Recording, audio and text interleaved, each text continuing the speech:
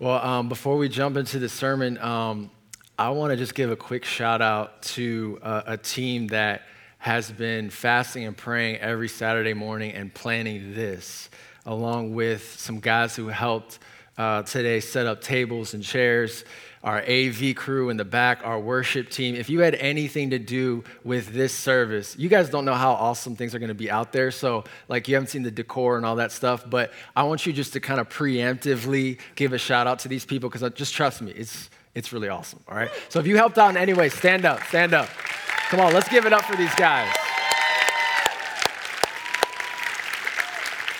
Awesome. You guys can have a seat. I got the best team in the world. And we're creating a culture here of this ministry being like the backbone of the church. If there's a need, if there's something that comes up in terms of ushers or greeters church-wide, we want to be the ministry that provides that. Amen? All right, well, let's go ahead and pray and we'll jump into it tonight. Lord, we just thank you, God, for a moment to come together as friends, as family, and to worship you and to fellowship and to seek your face. So, Lord, I pray that you would speak through me, that you would open up our ears. In Jesus' name, amen. I want to talk to you tonight about where is God in my suffering? Where is God in my suffering? I didn't want to put that online because I thought that if we talked about suffering, maybe nobody would come. But about 2 years ago, my wife and I found out that we were pregnant, and our daughter, as soon as we found out that she was pregnant, we got an ultrasound, and on that ultrasound, the doctor said, "Hey, there's an issue. You're going to need to go to see a specialist." And so I was actually out of the country when my wife went to go see the specialist, but the specialist told her, he said, "Your daughter has something called hydrocephalus. And I just want you to know that if you care about her quality of life, you should have an abortion because she's never going to make it. And if by some miracle she does make it, she'll be mentally handicapped. She'll never be able to breathe on her own or swallow on her own or suck on her own. She'll probably only live a couple days." And that news, it hit us obviously like a ton of bricks.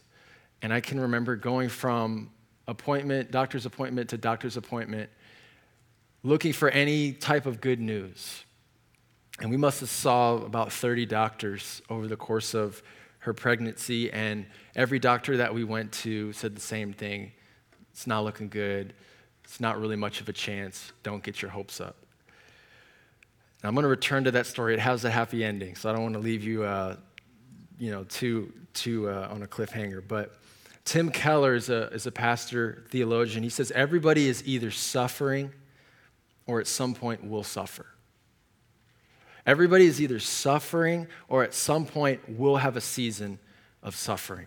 And so today I want to speak to you as if the two of us sat down at a coffee shop and right now you're going through suffering, or perhaps you're going to go through a season of suffering, or maybe you have a friend who's suffering and you just want some words to say to that person. And we're just going to have a conversation tonight. Is that cool? Yeah. So some of you here today, you have a close family member who has cancer. Or maybe you had a friend that died tragically and you're dealing with that pain. Or maybe you lost your job and you've been jobless for months and you're trying to find hope in the midst of that. Or maybe you're stuck in an addiction. Or maybe life is going really well right now, but there will be a point where you suffer because in this world there's suffering. Why does God allow good people to suffer? Where is God in our suffering? And this is a question that people have debated for centuries. Literally, the smartest minds, best philosophers have tried to answer this question, and I'm going to answer it perfectly in this next 30 minutes. No, not really. But I do want to share a perspective from God's word that I think can help us in our suffering. So if you have a Bible, turn to Job chapter 1. Job chapter 1. If you're unfamiliar with the Bible, or maybe you're new to church, Job is kind of towards the middle of the Bible, right before Psalms. And it's kind of tricky because it's spelled just like the word job. Job chapter 1. We're going to read the first chapter, and I'm going to kind of summarize the story of Job in the next 30 minutes. But we're going to dive deeper into chapter 1. So Job chapter 1, verse 1. It says, "There was a man in the land of Uz whose name was Job, and that man was blameless and upright, one who feared God and turned away from evil. There were born to him 7 sons and 3 daughters. He possessed 7,000 sheep, 3,000 camels, 500 yoke of oxen, and 500 female donkeys, and very many servants, so that this man was the greatest of all the people of the East.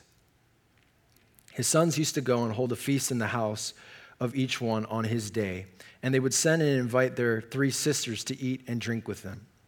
And when the days of the feast had run their course, Job would send and consecrate them, and he would rise early in the morning and offer burnt offerings according to the number of them all.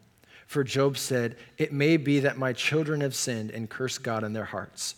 Thus Job did continually. Now there was a day when the sons of God came to present themselves before the Lord, and Satan also came among them. The Lord said to Satan, 'From where have you come?' Satan answered the Lord and said, 'From going to and fro on the earth, and from walking up and down on it.' And the Lord said to Satan, 'Have you considered my servant Job, that there is none like him on the earth, a blameless and upright man who fears God and turns away from evil?' Then Satan answered the Lord and said, 'Does Job fear God for no reason? Have you not put a hedge around him and his house and all that he has on every side? You've blessed the work of his hands, and his possessions have increased in the land. But stretch out your hand and touch all that he has, and he will curse you to your face.' And the Lord said to Satan, 'Behold, all that he has is in your hand. Only against him do not stretch out your hand.' So Satan went out from the presence of the Lord." Verse 13. "Now there was a day when his sons and daughters were eating and drinking wine in their oldest brother's house. And there came a messenger to Job and said, 'The oxen were plowing and the donkeys feeding beside them, and the Sabeans fell upon them and took them and struck down the servants with the edge of the sword. And I alone have escaped to tell you.' While he was yet speaking, there came another and said, 'The fire of God fell from heaven and burned up the sheep and the servants and consumed them, and I alone have escaped to tell you.' While he was yet speaking, there came another and said, 'The Chaldeans formed 3 groups and made a raid on the camels and took them and struck down the servants with the edge of the sword, and I alone have escaped to tell you.' While he was yet speaking, there came another and said, 'Your sons and daughters were eating and drinking wine in their oldest brother's house, and behold, a great wind came across the wilderness and struck the 4 corners of the house, and it fell upon the young people, and they are dead, and I alone have escaped to tell you.' Then Job arose and tore his robe and shaved his head and fell on the ground and worshipped. And he said, 'Naked I came from my mother's womb, and naked shall I return. The Lord gave, and the Lord has taken away. Blessed be the name of the Lord.' And all of this, Job did not sin or charge God with wrong." Who was Job? Job lived thousands of years ago, even before the time of Moses. And we think that the book of Job is the oldest book of the Bible. Job lived in a city called Uz, which is in what now is like the modern day northernmost part of Saudi Arabia. And there's 3 things you really need to know about Job. The first is this guy was of some serious moral uprightness. He was a good guy. He was a guy who feared God. It says that he was blameless and upright. He feared God and turned away from evil. So really, he is an example of what a man of God should look like. Secondly, he had 7 sons and 3 daughters for a total of 10 children. And those 3 numbers, 3, 7, and 10, in Scripture symbolize completeness. So the author of Job, who isn't Job, we don't know who it is, but he's presenting Job as kind of like this ideal person. He's got this complete family. He's a family man. And every morning he would wake up and offer sacrifices on behalf of his children because he thought, maybe my children did something wrong that I didn't know about, and so I want to offer a sacrifice to God on their behalf. That's the kind of dad and family man that Job was. And lastly, Job was a man of extreme wealth. He was really blessed financially. He had 7,000 sheep, 3,000 camels, 500 yoke of oxen. That may not mean much to us, but my man had some serious cash, okay? In fact, the writer says he was the greatest of all the people in the East. He was morally upright, he was a family man, and he was wealthy. He had everything going on for him.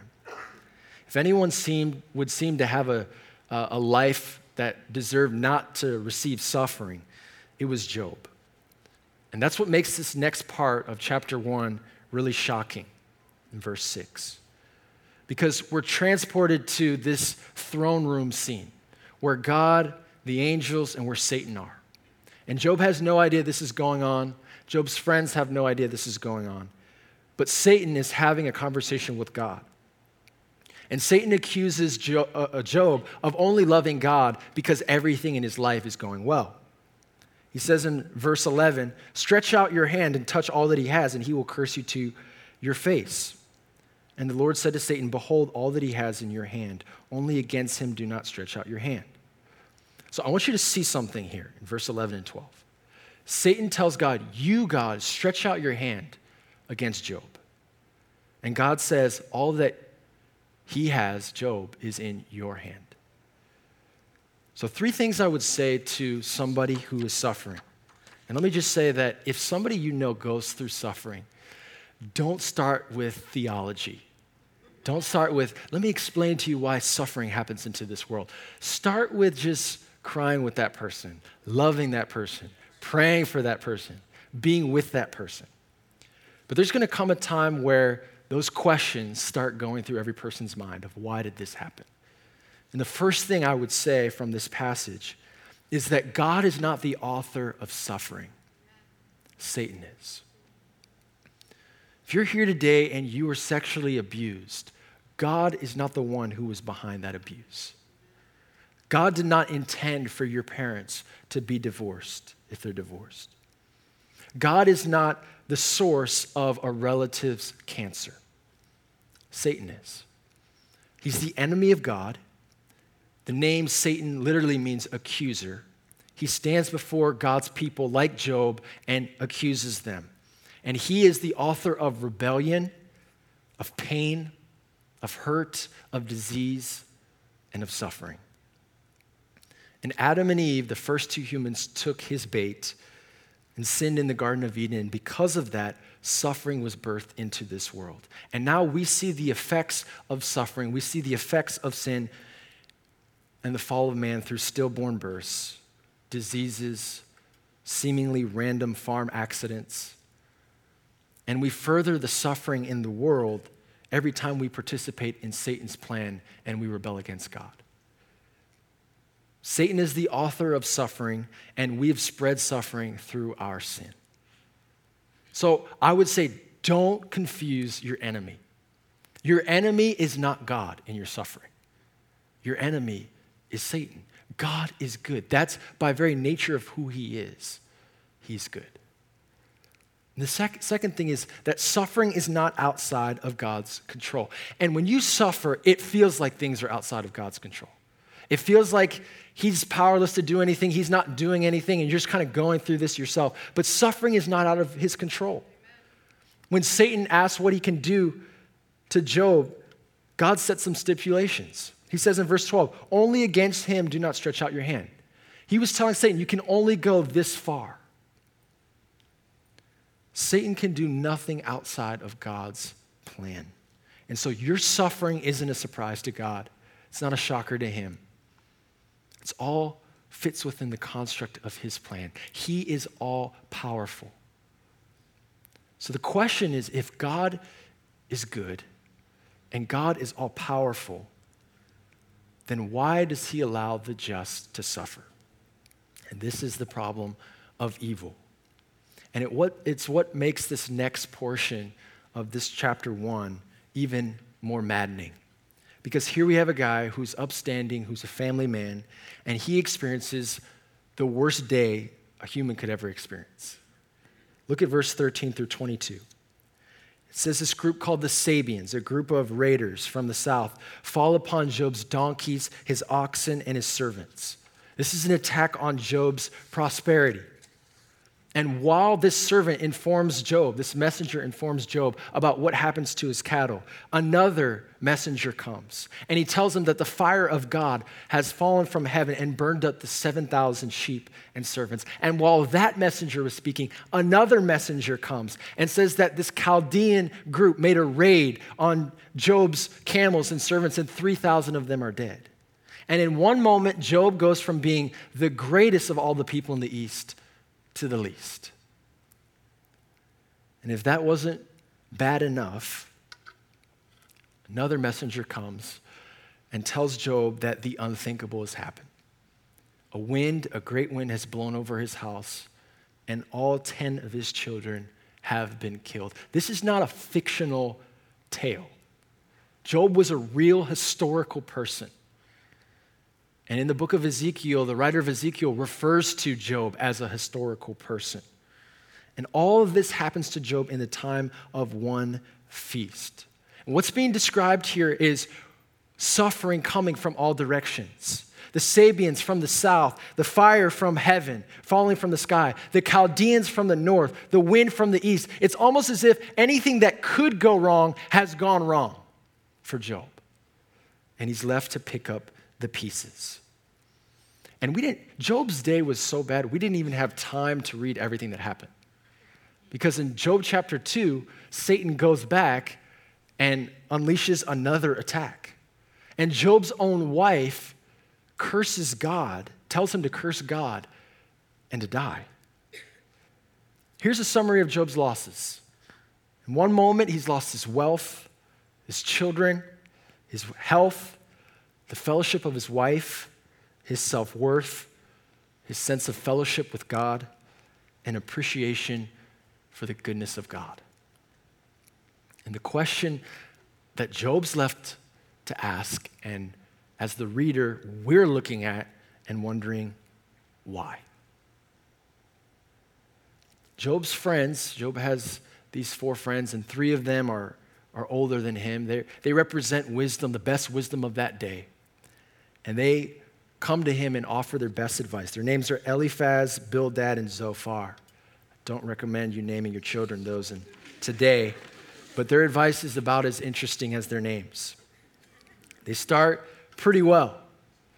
Job chapter 2, they start by sympathizing with him, comforting him. During that day, you didn't speak until the person who experienced the suffering spoke. So they waited 7 days and didn't say a word while Job mourned. They look like really faithful friends. And then they start opening their mouth, and it's all downhill from there. And most of us, if we've read Job, we've maybe read the first 2 chapters or the last 2 chapters, because Job chapter 3 all the way through 37 is his friends giving their advice and Job responding, and there's this Hebrew poetry, and we kind of get lost at what's going on.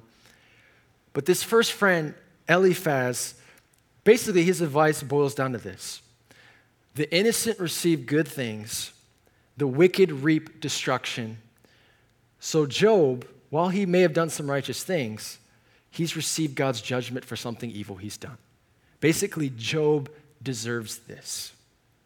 Job must have overlooked the oppressed, the widows, the orphans, and now he's reaping what he deserves to reap. He should embrace his judgment, repent, and receive restoration. I'm not going to nominate Eliphaz for Friend of the Year. Then you got Bildad. Bildad comes in, and he's going to bring Job's family into this. Bildad has the audacity to say that Job's kids deserve what they got. That house falling on them, that was their fault. And Job needs to repent and live right, and everything will be restored. Then this guy Zophar. Zophar comes up.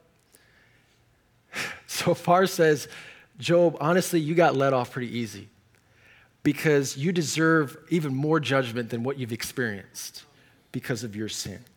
Repent and your life will be restored. You'll be secure once again. Then lastly, there's this guy named Elihu, and he's the youngest guy. He kind of waits for everybody to say their thing, and you think maybe after a couple chapters of listening that he might have some good advice, but basically his argument boils down to the same thing. Job, you messed up. You really need to repent. And what we see in these four friends is this idea of what's called retribution theology. It's this idea that if I'm good, God will reward me with some kind of blessing. But if I'm bad, he will punish me for how I've lived. And that Job must have done something wrong, or else he wouldn't have had a day like he had. Now, Job's friends, as insensitive as they may seem, they're not too far off. And here's what I mean by that. Is in the Bible, you have what's called the wisdom literature, Psalms, Proverbs, Ecclesiastes, and Job. And if you read the book of Psalms and Proverbs, you're going to get retribution theology. That those who honor God, fear God, their life is going to go well. Take, for instance, Proverbs 22, verse 4. Humility is the fear of the Lord. Its wages are riches and honor and life. Simple equation. You love God, you honor him, riches, honor, and life. On the flip side, Proverbs 5:22, the iniquities of the wicked ensnare him, and he is held fast in the cords of his sin. This kind of idea of a strict form of justice. You do good, you receive good. You do bad, you receive bad, is a general principle in Scripture. It's the principle of reap what you sow. So if you hook up with a girl, you shack up with a girl, you'll probably end up breaking up with a girl. If you take a job that God tells you not to take, after a few months, a few years, you're going to be miserable, you're going to quit the job. And if that's you today, if you're experiencing some kind of suffering because of a bad decision you made or some sin in your life, let me just tell you that there is hope. There is repentance. If you ask God for forgiveness, if you confess your sins, God can restore you and he can redeem you. There is suffering that comes upon us because of our own stupidity. And the beauty of God's grace is if we ask him for forgiveness, he's a gracious God. But Job's situation is something altogether different. His suffering is in a different category. And the book of Job complements Psalm and Proverbs because it provides the other side of the coin. That things don't always fit in this cookie cutter construct of what justice is. And so if you have a friend who's suffering, don't be Eliphaz, Bildad, Zophar, or Elihu. Provide comfort, have compassion, buy your friend a meal, pray for them. Help them through that season. Don't assume that what they're receiving is a direct result of something that they've done in their life. Job's response after kind of hearing his friends out and enduring this suffering is pretty remarkable. I mean, picture you experience a day like that. I wonder if you and I would be saying this in Job chapter 1, verse 21. Naked I came from my mother's womb, naked shall I return. The Lord gave, the Lord has taken away. Blessed be the name of the Lord. He goes on to later say in Job 13:15, though he slay me, I will hope in him. Job is a remarkable man. You think about the fact that he didn't even have the Bible. He lived before the Bible existed, and yet he feared God and was humble. But after a few days and months of hearing his friend's nonsense and the facts and the reality of his situation settle in, a deep depression comes over Job. And it's really hard to blame him. Listen to some of the things that Job says. Job chapter 3, verse 11. Why did I not die at birth, come out from the womb and expire? Goes on later to say, oh, that I might have my request and that God would fulfill my hope, that it would please God to crush me, that he would let loose his hand and cut me off. Or later in Job 7:4, when I lie down, I say, when shall I arise? But the night is long and I'm full of tossing till the dawn. Job can't get any sleep. Job thinks it would be better for him not to have ever been born. In Job chapter 9, verse 21, he says, I am blameless, I regard not myself, I loathe my life. You ever said that to God? You wake up, I hate my life. It's a situation that all of us at least maybe have been in or at one time will be, where it feels like the sky is falling down on us. And Job has one question in the midst of all his suffering. Why? And Job's going to go as far as to demand an answer from God for his suffering. He says in Job chapter 31, verse 35, "Oh, that I had one to hear me. Here is my signature. Let the Almighty answer me." Job demands an answer from God. And what's interesting if you read the book of Job is that for these first 37 chapters, God is nowhere to be found in responding to Job. It's almost like, God, did you forget what's going on to this guy? Did you not think it's important enough to address this guy and all that he's gone through? But God waits to the very end to interject. And what he does is he gives Job a virtual tour of the universe. He asks Job a series of rhetorical questions. Job, where were you when I laid the foundation of the earth? When I flung the stars into the sky and created the seas? When I made the lightning streak and the thunder roar, where were you? When I controlled the rain and the sun and the wind, what part did you have to play in that, Job? And then, somewhat bizarrely, he gives him a tour of the zoo. Gives him a lesson in zoology. He starts talking about all these different animals, the donkeys and the oxen and the ostrich and the horses. And God asks Job where Job was as God governs the animals and their movement in Job chapter 39. God's rhetorical questions reveal that he has full knowledge. He has full control of the natural world. And Job is hopelessly ignorant of it. And the implication from God's answer to Job is that just as God is in control of the natural world, he's in control of the moral order as well. The problem of suffering and evil, he's got it all under control.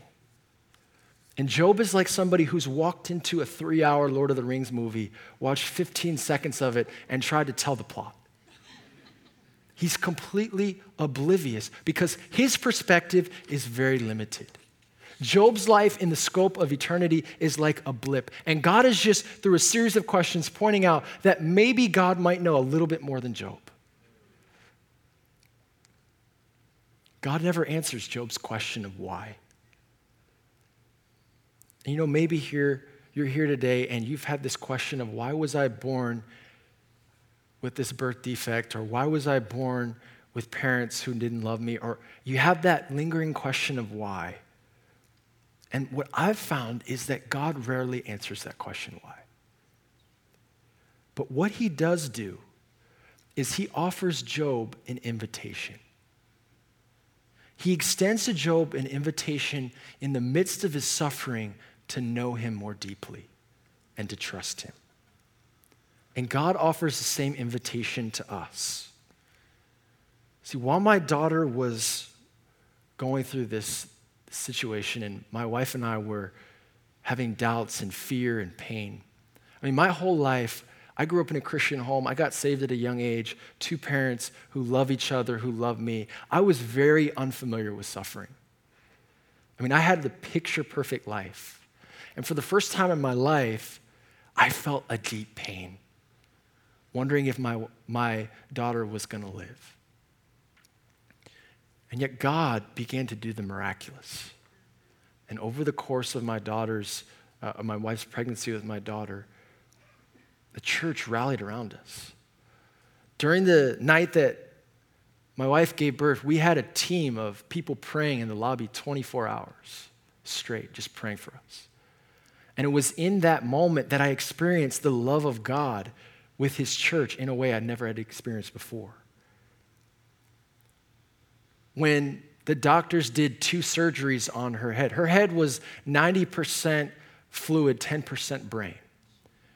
So to give you a comparison, your head is 90% brain, 10% fluid.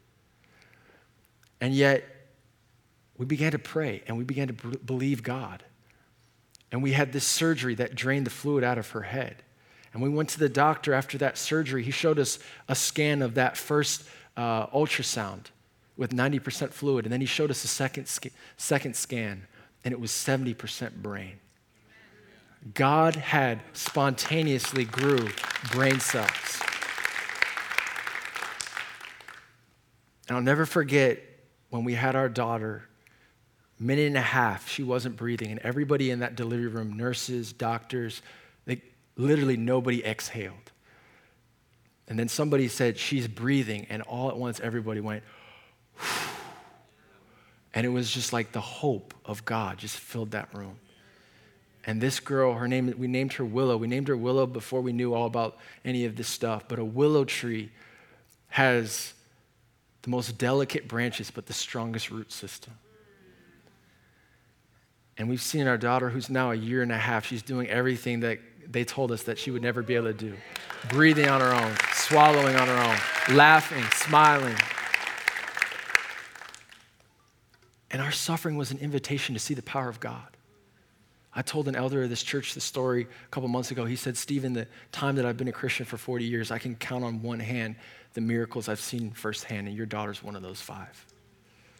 We saw the power of God. The suffering we experienced was an invitation to see God's love, to see his power, and to see his provision. We had $500,000 worth of medical bills.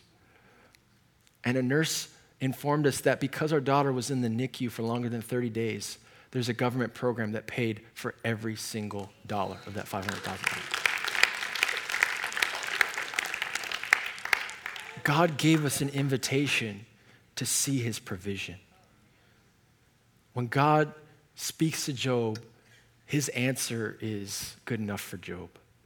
Job repents. He recognizes how finite he is, how limited his knowledge is, that he's just like dust. And God rebukes Job's friends, and at the end of Job, God restores all that Job has. He gives him double the sheep, the camels, the oxen, the donkeys. He gives him 10 more children, and Job lives a full life of 140 years. God can heal the pain of a child who's been abused. God can rescue an addict from their bondage. God can heal diseases and provide jobs to the jobless. See, while we have so much background on Job in this story, what we don't have is any type of genealogy. We have no idea who's Job's mom and dad were, or his kids, the names of them. And the reason being is because the writer of Job is telling the story of Job, but he's telling the story of every sufferer. This poetry, people don't speak to each other in poetry, right? But it's written in Hebrew poetry because there's something about Job's story that transcends just Job's life. It applies to our life here and now. Job's story is representative of every human who suffers, that we all have been given an invitation to trust God in our suffering and to see him in a way we never would have seen him if we hadn't suffered. And Job's story isn't just representative of all human suffering, it points to a very specific person who would later suffer, and that's Jesus. Jesus is the better Job. Jesus Christ was the true innocent sufferer, the only one completely without sin. Isaiah 53 says he was despised and rejected by men, a man of sorrows and acquainted with grief. Our sins put Jesus on that cross, and he endured that suffering even though he had done nothing wrong. And if we are truly to accept this invitation that God offers us to know him more deeply and to trust him, we must accept the one who suffered on our behalf. Maybe you're here today and you say, Stephen, that's great about your daughter and about Job, but I don't see a happy ending to my story. I remember walking in the home of a family who 3 boys, their father died tragically at the age of 35. And I got called to be there. And I just remember the feeling of like, what do I tell these three boys? What can I possibly say to these guys who've lost their dad? Some of us have gone through situations like that haven't had a happy ending. And there's a promise for situations like that too. It's in Revelation chapter 21, verse 4. God says, Jesus will wipe away every tear from their eyes, and death shall be no more. Neither shall there be mourning, nor crying, nor pain anymore, for the former things have passed away. There will be a day when suffering ceases for those who are in Christ, when death is no more, when sin and sickness is no more, and we are no longer left with the question why. And until that day comes, our suffering is an invitation. It's an invitation to know God, to trust God through his son, Jesus Christ. Amen. God, we thank you that you have given us your son, Jesus, the better Job, the innocent sufferer who took on that cross what we deserved. If there's anybody here who, for the first time in your life, you want to surrender to Jesus, or maybe you are a Christian, but you recognize you're not living a Christian's life. If that's you, would you raise your hand this evening? I want to just pray for you.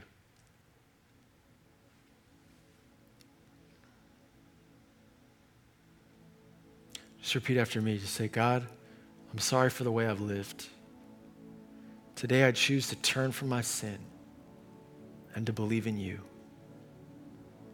Thank you for sending your son, Jesus, to die for me. I believe he rose again. In Jesus' name. Lastly, let me just pray for all of us. If you're going through a season of suffering, I want to just encourage you at the end of the service to come up to the front. There'll be a team that'll pray for you. But I just want to believe God in this moment that you won't miss an invitation. You know, the worst feeling in the world is when you're invited somewhere and you never got the invitation. I don't want you to miss this invitation. Don't just go through this moment. Don't just survive this moment. But believe God, he's going to reveal something to you about who he is. Lord, I thank you that you see every person. You're aware of every situation, every season of suffering. And God, you're there. You're here. Holy Spirit, you are the comforter. God, I pray that you would comfort those who are suffering, that you would reveal yourself to us in these situations. In Jesus' name.